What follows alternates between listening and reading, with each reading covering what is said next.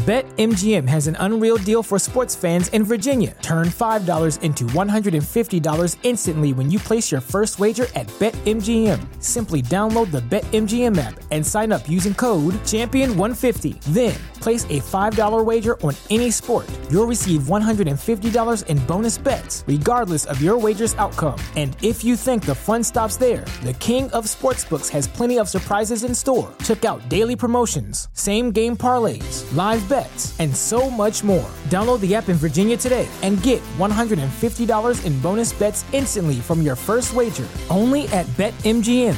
BetMGM and GameSense remind you to play responsibly. See BetMGM.com for terms. 21 plus only. Virginia only. New customer offer. Subject to eligibility requirements. Rewards are non-withdrawable bonus bets that expire in 7 days. Please gamble responsibly. Gambling problem? Call 1-800-GAMBLER. Promotional offer not available in Washington, D.C.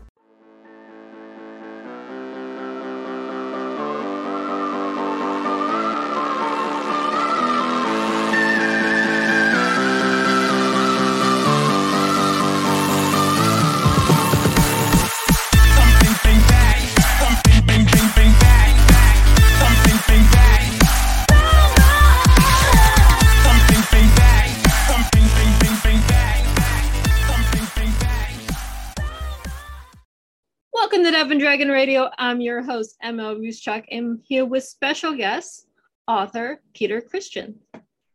Hi, thank you for having me. Now, you're an author, but you didn't start there. I was going through your website. So what was your career path that you started on? Well, my career path really started as an engineer. That's what my interest was in high school and in college, and that's what I studied. And that's what my first jobs were until I progressed into more managerial type roles, still dealing with engineering, but operations and so forth. And there was always writing involved, but not to the degree that I'm doing now. It was more work type writing, writing reports or writing proposals or, processes or things like that. Now it's more enjoyable because I get to write about things and thoughts and so forth. So a lot different. It's wonderful because you went into the leadership and then you brought it into your books. Yes. So which was your first book? The first one is entitled, What About the Vermin Problem? Okay. Yeah. So what is that? So, because when I think about vermin, I think about rats in the sewer. Yeah, I get a lot of that. No, although it probably involved rats, although I never actually got to see the vermin. The book was titled because of one of the instances I had with a client where at the end of project where we're not getting the information that was necessary and changes to the information that was required to look at expanding their facility. And we're going through the final presentation with them. They cropped up the question, well, what about the vermin problem? And had no idea what they were talking about because that never came up in the 7 or 8 months that we were dealing with them. And that led to that section about communication, how communication is so important in a lot of things, certainly in project work, in business, but also in general life. When we don't communicate well with each other, problems arise, miscommunications, misunderstandings. We tend to do things differently than was expected because we weren't communicated to properly. So that was just one of the points that I tried to make in the book, and I thought it was a pretty catchy title. Didn't see that one before, so it gets a lot of interest for sure. Exactly, because when you're working on a major project, it doesn't matter if you're building a new business or opening a mom and pop restaurant, okay? Anything in there. You have to be able to communicate to the people you're working with what you need them to do. If you have a problem, in this case, a vermin problem, that whatever the problem actually was, you have to have that in your plan to be addressed by whoever is working the plan with you. Absolutely. Along with other things. In this case, it happened to be that. But there are other instances where there's been poor communication I've experienced, and it's caused problems. It slows things down. It takes more time, sometimes more money. Sometimes things are done incorrectly and they have to be redone because the information wasn't good. And communication isn't just like we're doing, where we're talking to each other. It's also understanding and replying back to the person who you're speaking with, that one, you got the message, two, that you understand what they're saying. You don't necessarily agree with it. Agreement doesn't mean communication. It means that you're allowed to disagree and you can converse more about it, but at least you have that understanding and then you do something about that. But if you just send something out, people read it, there's no response, you haven't really communicated. Okay, yeah, you've sent something out for them to take a look at, but the communication really involves a two-way dialogue with people. I had a meeting earlier today with the business personnel that says, "Why did you respond to my email?" Why did you? Yes. Oh, okay. It's like, okay, one, you probably don't want to ask that question in that way. There's probably 20,000 ways that you can respond to it. But I'm like, I respond to all inquiries business-wise, because why? It opens doors. And I'm trying to communicate, what do you do and how can I help you? And I found out also in our technological age, there's many times I send stuff out that for some reason get lost in cyberspace or whatever, or people misplace them, and then they say that they never saw that communication. So I typically will follow up and say to the person, did you get the email that I sent or the text? And what do you think about that? So please let me know. Similarly, when they send something, I let them know that I received it, because again, the same thing. They assume that everything is hunky-dory and it may not be. It might have gotten lost in the same place mine do. It could get lost by the computer. Computers are wonderful tools to lose anything at all. Yes. They are notorious for this. As an author, I was complaining last night as an author about files being misplaced by the computer. I know where I put them. The computer does it. All right. And it happens in cyberspace just as often. Yes. So the communication of getting your message to the correct person. Did you have the correct email? Did you have the correct address, the mailbox, whatever you're doing? But then you have to follow up that they actually read it. Did it go to their spam folder? Did it go to the junk folder? Did it, there's a lot of things we have to follow up with people. Absolutely. Now, it's just good courtesy, to do that with each other. Professional courtesy. It is professional courtesy, and we have to teach this to the younger generation coming up. Yes. That don't understand business. Some of the older generation doesn't get it either, so I won't just put it on the young people. There are some people who should know better who just don't for whatever reason. So. Well, that's true too, but we can't teach what we don't know. That's true. Now you have your second book. Second book is Influences and Influencers. Slightly different tack there. That one is more about things that have impacted us throughout our lives, our careers, shape the way we think, shape the way we act, and act upon things. You go back and you think about the various people that have done things for you in your life, in a positive sense or even in a negative sense. And we learn from negative actions as much as we do from positive. I've read sometimes even more so. But there are a lot of people out there who are willing to help us, who do help us, whether we realize it or not. And in the book, I talk about that. I had an instance when I was in school where all of a sudden I'm getting these notifications that I'm getting scholarships and wondering where the heck they're coming from because I didn't apply to them. And it was the chairman of my department who was applying for me. never said a word, never told me about it until all of a sudden it showed up. And I just thought that was really special that he was doing that he took that much interest in me and went out of his way to do that. He didn't owe me anything. I didn't ask for it. That was just one instance of it. And there were so many others of people who really did a lot of things for me. Sometimes because I asked, and other times they just did it because they felt that there was a need there and they wanted to be of assistance or help to me.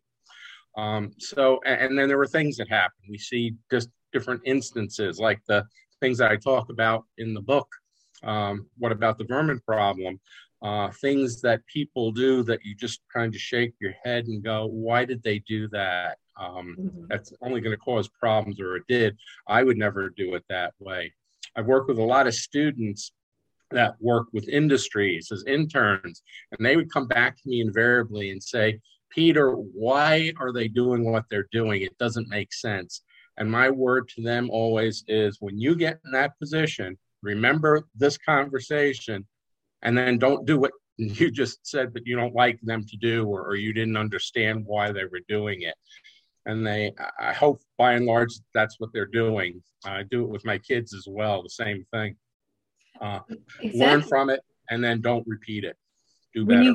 When you go to school, you have your mentors. Every teacher is a mentor, regardless if you like the teacher or not. They're doing something for your benefit. Now, they may be the worst teacher in the world in your mindset when you're 16 years old sitting in their classroom. Yes. You go back 20 years or 30 years and you look back on the same class and they actually taught you something that you need today. Yeah, I had a couple of, I hated chemistry. I took it in high school. I had probably two of the worst chemistry teachers I think you could have. But what I learned from them is, because I grew up in New York State. In New York State, you have to pass what's called Regents examinations, which are pretty difficult statewide examinations. And I knew that in order to get a good grade, I was going to have to study. So I learned how to study, and I studied chemistry more than I think I studied anything in my life.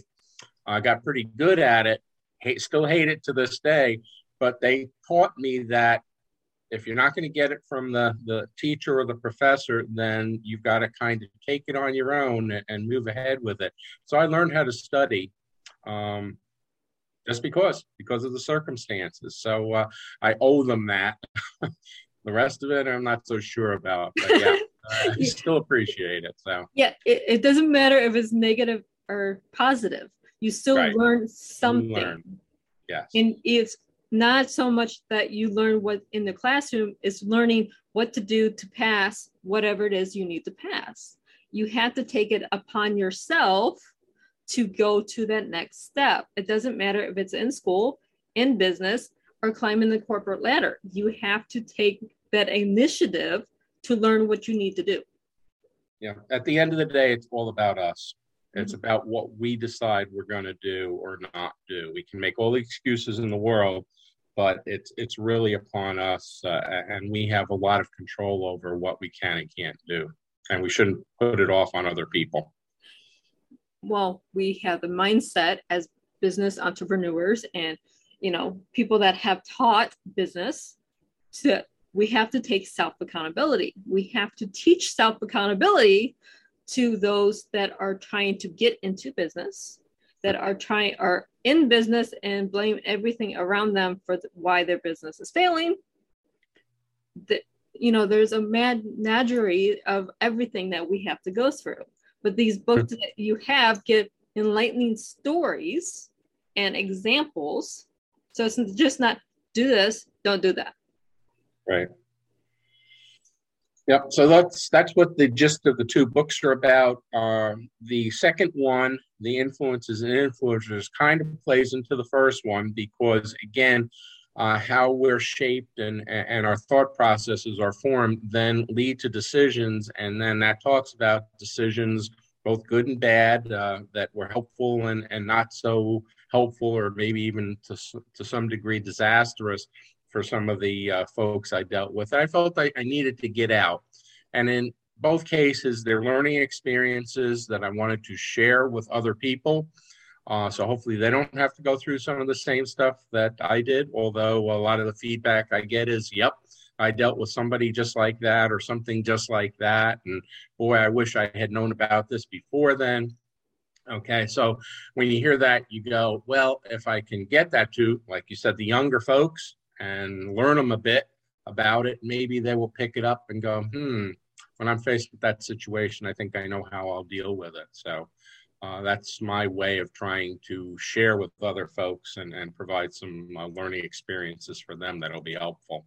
I would love to see these in schools, because if you start early enough, you don't have the struggles when you get into the 30s and 40s.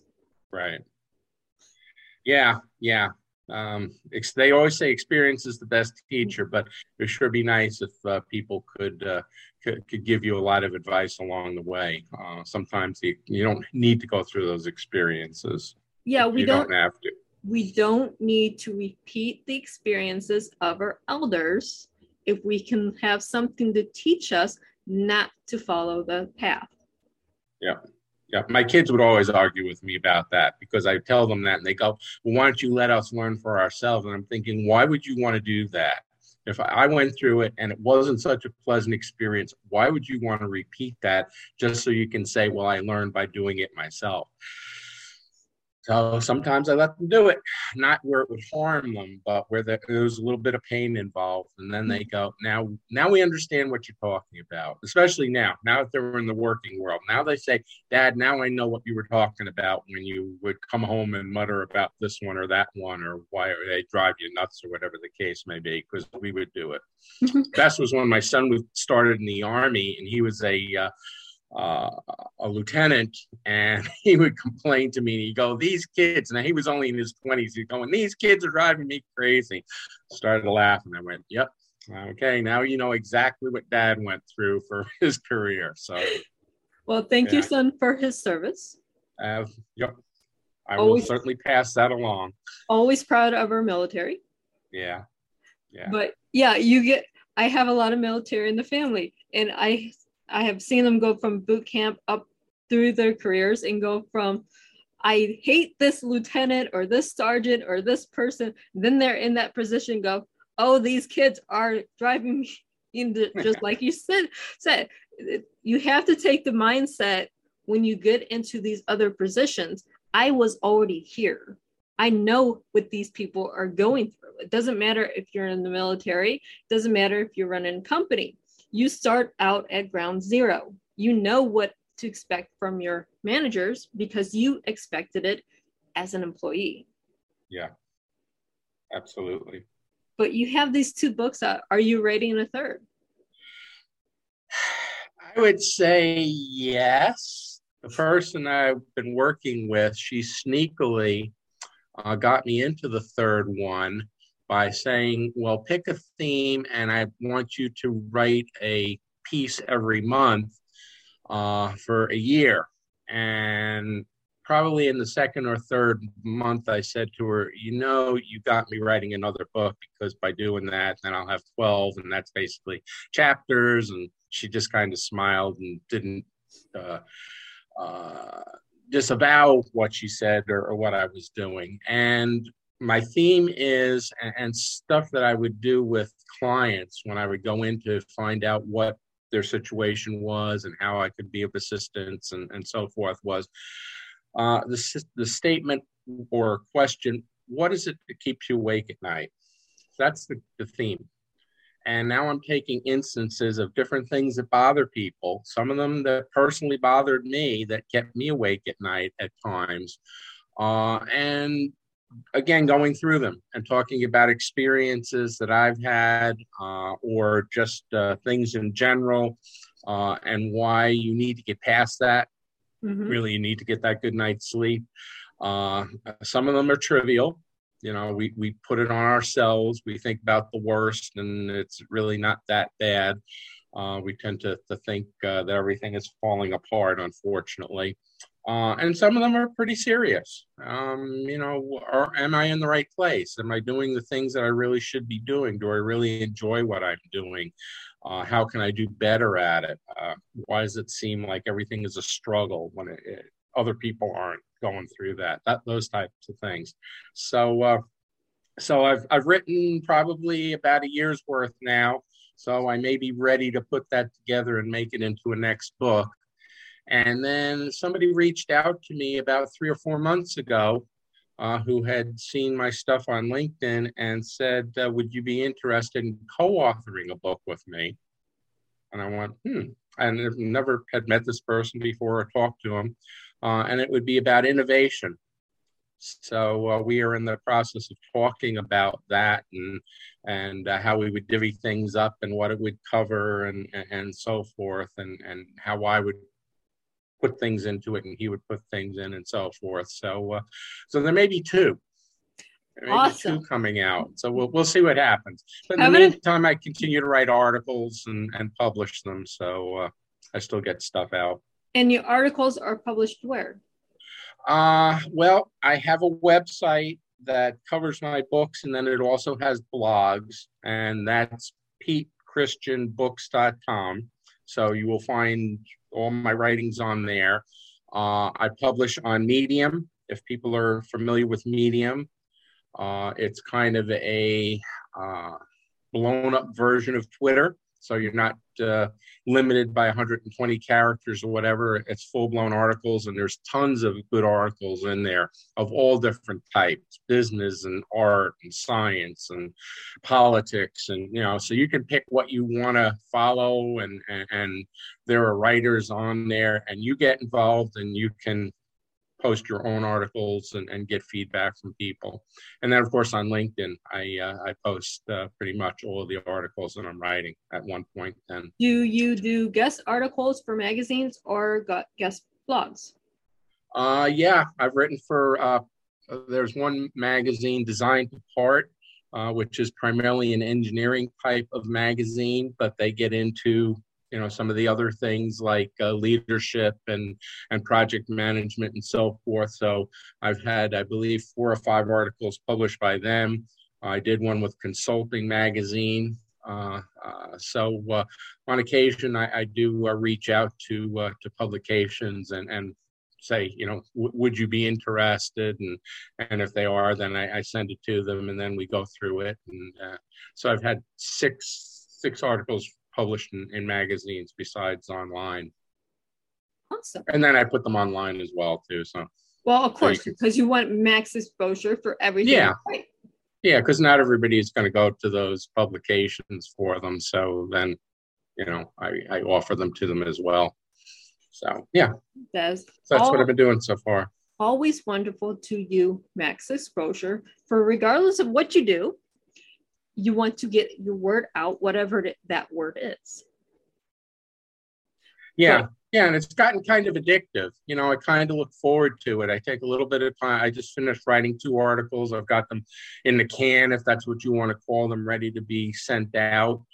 So they will, one will go out the end of this month or beginning of next. And then the other one will go out about a week or 2 after that. And I'll repeat the cycle. So I usually get about 2 articles a month out now. And I have to be a little bit ahead of schedule as far as writing. So I was just thinking maybe I should start to write the next ones and get ahead of myself a little bit. So we'll see. It's always good when you have a slow period to get something done for later, because when you get busy, then you might not have time to do the other. And the other thing is, when something really strikes me and I want to get it out, then there's no time like then to go ahead and write about it, because you're thinking about it, you're formulating your ideas.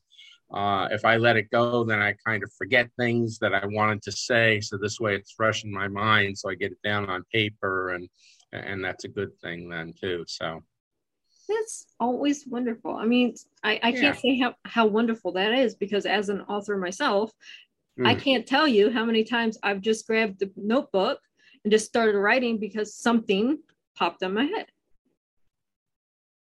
It all started with, I just wanted to do a book because I thought it would be kind of cool.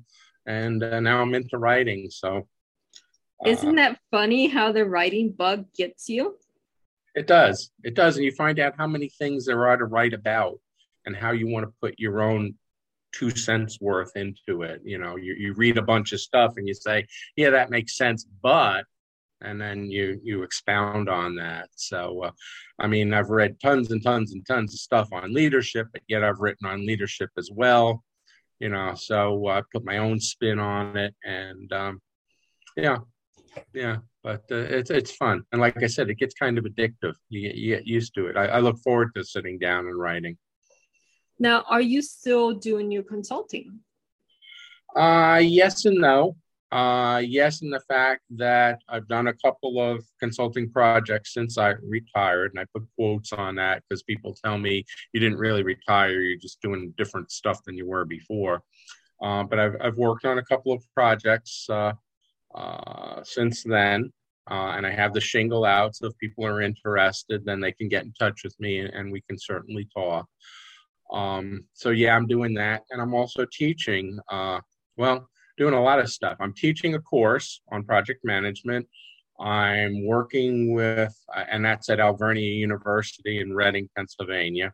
I'm working with my old program at Rutgers University, the industrial engineering program, where I'm advising some students on their senior project. I'm doing reviews and grading on senior projects, and I'm also working with the curriculum and with the head of the department to help to improve the program. They have a great program as it is, but he wants to strengthen it more in certain areas, so he's looking for external people to do that.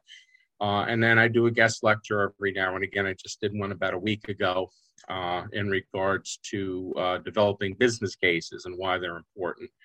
And then my graduate university, Lehigh, just got in touch with me. So I'm going to be mentoring a student at Lehigh University. So I'm working with 3 different universities in different areas, a course, student advisement, and mentorship. So staying pretty busy. You are busy. You are not retired. There's no word in there that says retired. You just went from working a 9 to 5 or whatever the hours are to being a freelance and doing freelance, basically. But it's neat stuff. It's stuff that I didn't do before. I did a little bit, and now I have the time to do it, and I enjoy it, and I do it when I want to do it, and when I don't want to do it, then I go do something else that retired people do, travel and go to shows and stuff like that. But so you actually have a little bit of vacationing retirement in there. Absolutely. Yeah. We'll call it that way, because everything that you're doing is preparing others for where you are now. And you're teaching so many young minds, because we need to teach our engineers to be better engineers. Practical. They get the theoretical, they get tons of that in school. If I can provide the practical to them, if I can tell them what the real world is like, and get them prepared for that and get them thinking about that, I think that's a good thing. And since I have, the background and the knowledge, and I think it's important to share with others, I'm going to do it. Whether it's speaking to them or writing or some combination thereof, whether it's as a group or one-on-ones, again, some combination thereof. But I really enjoy it. So it's a good thing. And the universities have given me the opportunity to do that. They're all great folks, and they see the benefit of it. So it's really kind of neat. It's really kind of a fun type of thing to do. And it's different than what I did before. So that is wonderful that you are able and willing to do this. Yeah. Well, thank you. I appreciate it. Nobody said that retirement was you just give everything up and just sit there and drink a beer and watch TV and sporting events and stuff like that. There's still so much to do. And as long as I'm able to do it, I'm going to. Yeah, my dad would disagree with you. When he retired, he was literally the one that sat at the table with his beer and watched TV. That was his retirement. But I worked with a fellow who did that, and he literally did not get out of his pajamas I felt that was so sad. And he died within a very short time, like half a year or less. And I thought, I don't want to be that kind of person. Okay, that's not what this is all about. And I've got all this knowledge and experience. What am I going to do with it? Well, you share it with other people. And hopefully, again, it will be an inspiration to them. It'll certainly be a guidance to them. It'll be a lesson to them.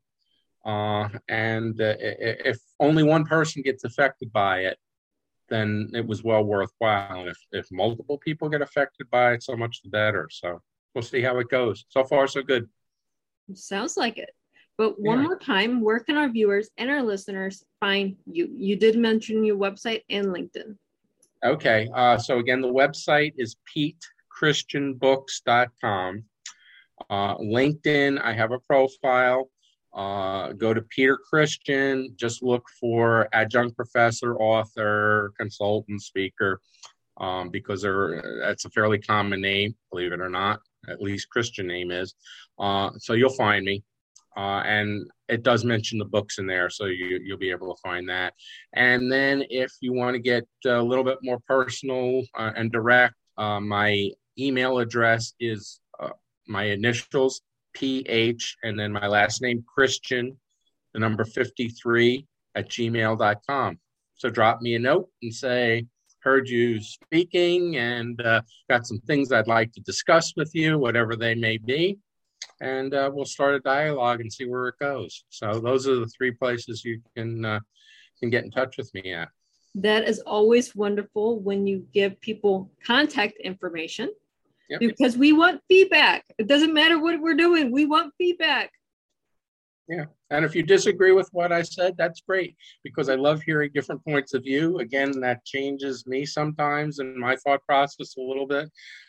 So it's a good thing. I love to debate people and hear what they have to say and why I may be wrong in certain instances, or, confirmation that things are fairly right. Thank you so much for being on the show today. Well, thank you for having me. I appreciate it. And for all of our viewers and our listeners, happy learning.